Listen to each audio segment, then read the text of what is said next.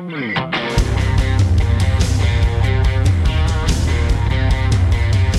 to ContenderCast, a global leadership and consumer industries entrepreneurship podcast centered on shining a light on bright ideas. And now, here's your host, Justin Hahnemann. Thanks for listening, thanks for tuning in, thanks for downloading, thanks for subscribing. It's Justin Hahnemann, the ContenderCast. We're shining a light on bright ideas. We're here for part 2 with Seth Goldman. The sequel. The sequel. Oh my gosh. If you did not listen to part 1, put this on pause and go back and listen. We talked about Honesty and how he and his partner Barry launched that business and grew it and sold it, and just so many cool lessons learned in the stories. You got to check that out and then come back and listen to part 2. Here we are again with Seth, and we are talking Beyond Meat, Eat the Change. So, all right, Seth, we're picking right up where we left off on our last discussion. So you get to the sale of Honest with Coke, and then where did your engagement with Beyond Meat start? How did that begin? Yeah, so we sold to Coca-Cola in 2011, and I still actually stayed connected to the business through 2019. But around 2012, I started thinking about, okay, what else can I be doing on the issues I care about? Sure. So the first thing we did actually was my co-founder Barry and I wrote that book, Mission in a Bottle. We wanted to share the story of building the business. And that came out in 2013. And while the book we had finished it in 2012. And so the book was at the publishers. And my wife, I remember the day, in fact, it was August 5th in 2012. My wife read an article about this company getting started on the West Coast called Beyond Meat that was seeking to replicate the taste and texture of meat using plants. And our family has been vegetarian for now 16 years. But at the time, we've been doing it for a while and always happy with the decision ethically, but often disappointed from a with the quality of the product, right? Yeah, Sure. yeah. And so she said, "Boy, if this company could succeed and we could enjoy burgers on the grill again, that would be a great gift." Right. Why don't you reach out to these folks? So I sent an email to info@beyondmeat.com. No way, seriously? That is crazy. And I just said, "Hey, I love the sound of what you're doing, and I've learned a lot in my time in the food industry. If I can help, please, let me know." And they reached out right away. They needed some help. They were just about to go to retail with their product and hadn't had that experience. So I joined as an advisor and then became a board member. And then what happened was the CEO, Ethan Brown, and I got into a regular cadence. First, we spoke every Friday, and we'd have a sort of hour-long call. And then we moved it to every other day we'd speak. Oh, wow. Just because there were so many decisions to make. Right. And then, as I was sort of seeing my role shift at Honest Tea, I thought, wow, maybe there's a way I could work half of my time for Beyond Meat, and I became executive chair of the board. And then the other half, continue to be the champion for Honest Tea within Coca-Cola and around the world, because we were launching Honest Tea in different countries. Absolutely. And so I'm still thankful and appreciative that I was able to have that incredible dual role with both companies. And, we took Beyond Meat from where it was less than $1 million in sales to, close to 100 million in sales, and then to the IPO. Wow. And then Honest Tea continued to grow, and it, expanded around the planet. And so that was just a really fun dual role. So talk about, where was Beyond Meat? You shared with us on our last episode some of the progress and process of Honest Tea. Where was Beyond in that process when you got involved? And then what did you have to really help? What kind of big challenges did you have to help them with? So what Beyond Meat had figured out was that they had figured out a product idea. Okay. Unlike any other. Honest Tea's product idea is fairly simple. It was less sweet tea initially, and then, of course, organic, and then fair trade. But Beyond Meat had figured out we could make meat from plants and skip the animal. We're not talking about a Boca burger, a totally different way to do it. And so the idea was a very advanced idea. The execution was challenged. They were making a product, but there was no gross margin in it. So the more they sold, the more they lost. Right. And then they hadn't yet cracked the code on exactly how to sell it. So they were selling a lot in the freezer. But the challenge with being in the freezer of a grocery store is you're only selling to the people who buy protein in the freezer. In the freezer, exactly. Yeah. And so I was part of the first sales call that pitched the product to be sold in the meat case of the grocery store. Interesting. And so getting the Beyond Burger sold in the meat case, that's not huge. just at Whole Foods, but then eventually to Safeway and then to Kroger, that was a real breakthrough. So you had a product breakthrough, and then you had a sales strategy, merchandising breakthrough. And what it meant was we now were available to not just the 5% of the world that was vegetarian, but to the 95% of people who look for protein. Wow. And that was And then what about other channels like QSR, restaurants, food service? Yeah. Like what did that look like? Oh, it was really fun because it was a whole new world. Right. A lot of these restaurants that had basically carried veggie burgers and given up on them, or the chefs would say, well, we carry it, but we're not proud of it. And so then to be able to say, here's a product that can be delicious and it's up to you to make it, you can spice it, season it. And so it really was it was like a new category for chefs as well. And that was really fun. And so we saw tremendous growth, not just in restaurants, but that it wasn't just that we sold it, but they were branding it. So we'd launch it a TGI Fridays, and it would be the Beyond Burger on the menu, which is kind of cool. Huge, impact for the marketing. And basically, what it meant was every restaurant became a little bit of a demo opportunity for us. Wow. You mentioned your role there, and it's interesting, we talked about your role with co-founder at Honest, but here your role was a weekly call and then every other day. Like, what did that look like? What kinds of things were you guys talking through or working on? That's kind of cool. Well, it was great. And I'm still very close with Ethan, and we still talk very frequently. I did have to shift. So, at Honest Tea, Barry always said his job was to make me successful. And so whatever form that took, and then with Ethan as well, what I was able to do with Ethan, his family was much younger. My kids had graduated, gone to school. So I was able to take on some of the tasks that would have, if Ethan were doing it, have taken him out of the office. So got it. Raising capital from investors. I did a lot of that legwork and travel, expanding internationally. Once again, I was able to do that, and Ethan could stay home and watch his kids' basketball game or have dinner with his family, just things that really, and then a lot of, another thing I did and continue to do is just check in on his overall wellness, right? That the CEO's job, and I know this, is it's a lonely job. You're having to look after everybody. There's no one really looking after you.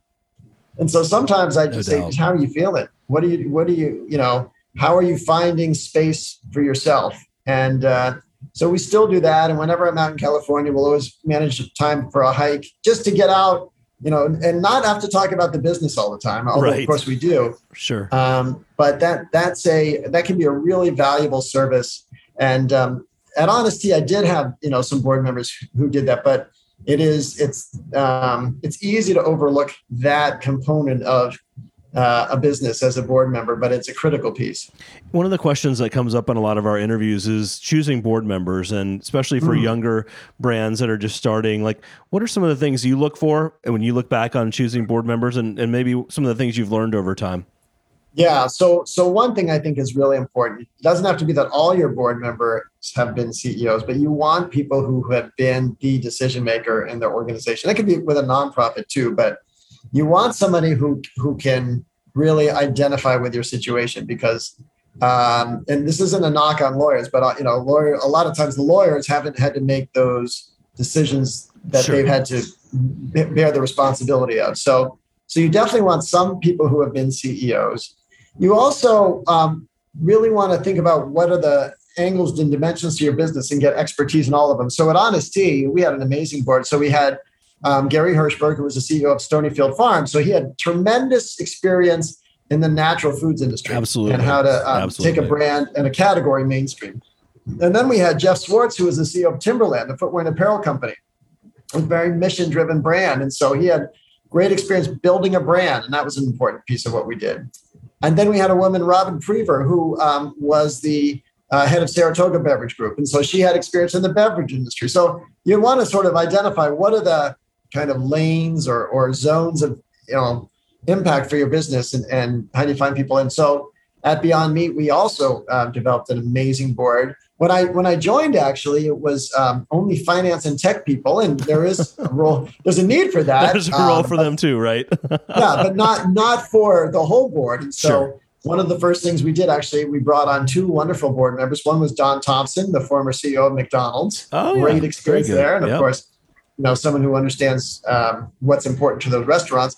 The other was Diane Carhart, who had been the COO and CFO of Stonyfield Farm. I got to know her through my work with Gary and just knew she would be a great contributor as a board member. So you got to think about, what are you missing? What do you want to have? Another wonderful person we hired as a board was Bernard Van Lengerich, who had been the chief technology officer at General Mills.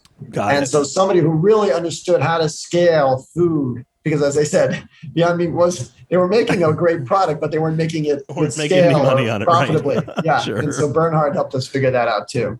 Wow. Fascinating. Very, very cool. And then now Eat the Change. Maybe share with our audience about Eat the Change. Where did this come from? How does this play into your other work? And how are you balancing? Yeah. So Eat the Change is definitely my, to the extent I have a full-time job, this is it right now. I mean, I'm still involved with Beyond Meat and I do other things, but Eat the Change is my primary undertaking.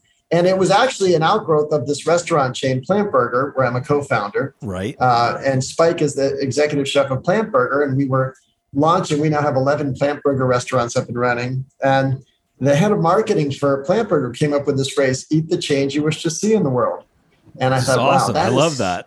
It's a great call to action. It's a call to empowerment and a call to accountability. And so I thought, wow, that could be a great brand. You could create a brand that's all focused around making sure every aspect of the food is climate friendly. So I talked about the water footprint.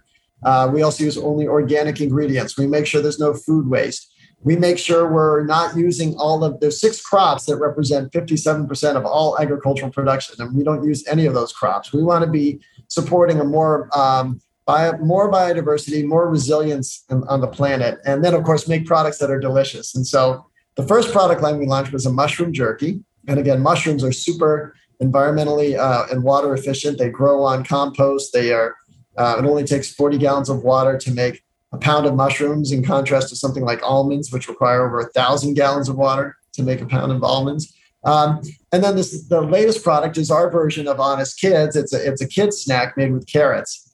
And we just launched that, and it's gotten a great response. Really, really cool. You call it mission-based entrepreneurship. Define what that is and how that plays into the common thread. Yeah. So it is, first of all, it is entrepreneurship, right? We're building something. And it's a business and a brand where the business itself is the vehicle for activism. So look, I hope someday we become profitable and we can donate money to charity. But what's nice about all these businesses that I've been in is we're actively working on the causes we care about every time we sell our product. With Eat the Change, we're educating consumers and then giving them the opportunity to make a climate-friendly choice. And so it is also, the other part about it is a lot of nonprofits have missions, and there's nonprofits that you could read their mission and read our mission. They're probably pretty closely aligned. So we certainly want to feel like our mission is more than just selling cases of product. Right. And so what's in front of you here as you're growing this new brand? You've got, as you look to the next 6 to 12 months, is it more presence? Is it new product? What does that look like? For us, it's scaling the business. We just got to the place where we have, positive gross margins. So, like I said, that's good. It's tough to, but there's still a lot more work to do. It's got to scale. We've got to be able to make enough of it to launch nationally. We just got our mushroom jerky launched in Publix. We just got our carrots launching in Sprouts. And so these are national retailers. Yeah. But we got to be able to supply them and then make sure that it sells. So these are the, along the way, especially, and I know all of your listeners will relate to this, that over the past year, launching a brand during a pandemic has created incredible supply chain challenges that we've had to navigate. And I'd like to think we've got most of them worked out, but then you just hear, we use sunflower oil in our recipes, and Ukraine makes 70% of the world's sunflower oil. So there's always going to be something, and just navigating those. And so we've got to stay focused. We got to make sure we can build the brand. But it's I got to tell you, Justin, it is invigorating and fun. And It was, humbling in the right way. We just came back from Expo West out in California, of course. The trade show. Great event. And I was back in a 10x10 booth, So fun though, right? I mean, here, try our mushroom jerky. Exactly. So great. It's the same demos. Yeah. Though it's so cool being around all the other brands too, the entrepreneurs launching at Expo West. One of the things, in fact, great segue as we're getting close to our wrapping up here. I know you have a lot of entrepreneurs reach out to you for coaching advice and get involved with their business. How do you, as you look at a company, the entrepreneurs, the leadership, the brand, products, how do you delineate the ones that you think are doing it right and those that are maybe missing the mark? Are there tendencies of one versus the other, things that, our listeners could hear from you and go, sure, good to know? Well, for me personally, I want to see there's a cause behind it, right? I want to feel like this is an entity that, or an entrepreneur who would be working for a cause, whether or not it was a successful business or not. Now, that as an investor, you might have different criteria. Sure. But for me personally, for me to want to get engaged, I've got to feel like this is a cause I can believe in and get excited about. The other one, of course, is just differentiation. I cringe when someone tells me, I've got a great salsa recipe or a great granola recipe, because it really doesn't matter how delicious it is unless it's got to be different from what's in the market. Right. Just to share with you, Honest Tea, when we or the kids product we launched, Honest Kids, right? At the time, I remember the pouches. By the way, I liked the pouches. Yeah, exactly. At the time, Honest Kids, the market was at 100 calories. It wouldn't have made sense to launch an 85-calorie kids drink because that would have been too close. We went with a 40-calorie drink, and it was a totally new opportunity. Yeah. With Eat the Change, this carrot snack that we just launched is intended to replace what for many parents, or they choose it's called a fruit snack for a kid. There's no fruit in it. And so It wasn't going to make sense to have a less caloric fruit snack. We said, let's make a snack for kids that's made with actually real food, and it's a carrot. It's a carrot-based snack. So you really want to have meaningful and substantial differentiation. That's got to be a key to this. I have a really good salsa, though. And you should serve it to all your friends. I should give it to all my friends. I love that. That's good coaching, Justin. Do not go put in a salsa in a bottle. Don't raise money from investors. Don't. Okay, good. So that idea is off the table. Thank you, Seth Goldman. It's so great. Thank you so much. This has been so fun. We got to have you back on down the road. You do so much for not only the industry but for other individuals and from a coach and mentor perspective and as a friend. I just appreciate all that you do for so many people. Before we go though, share with our audience where they could find you, connect with you, learn more about Eat the Change and whatnot. Sure. Thank you for that. So first of all, I do encourage anyone to read the book who's in this space. Mission in a Bottle. It's like a comic book. It's amazing. A comic book.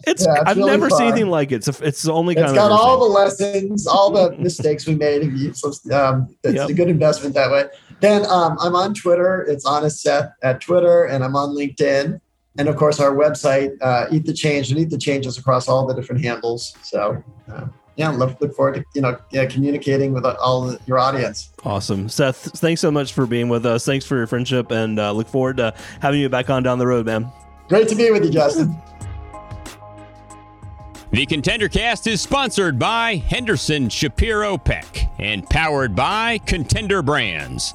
You can download additional ContenderCast episodes directly via Apple Podcasts, Google Podcasts, Amazon Music, Spotify, iHeartMedia, YouTube, and other preferred podcast platforms. If you would like to be a guest on the ContenderCast, connect with us at contendercast.com. This is Brian Benson reminding you that every winner started as a contender.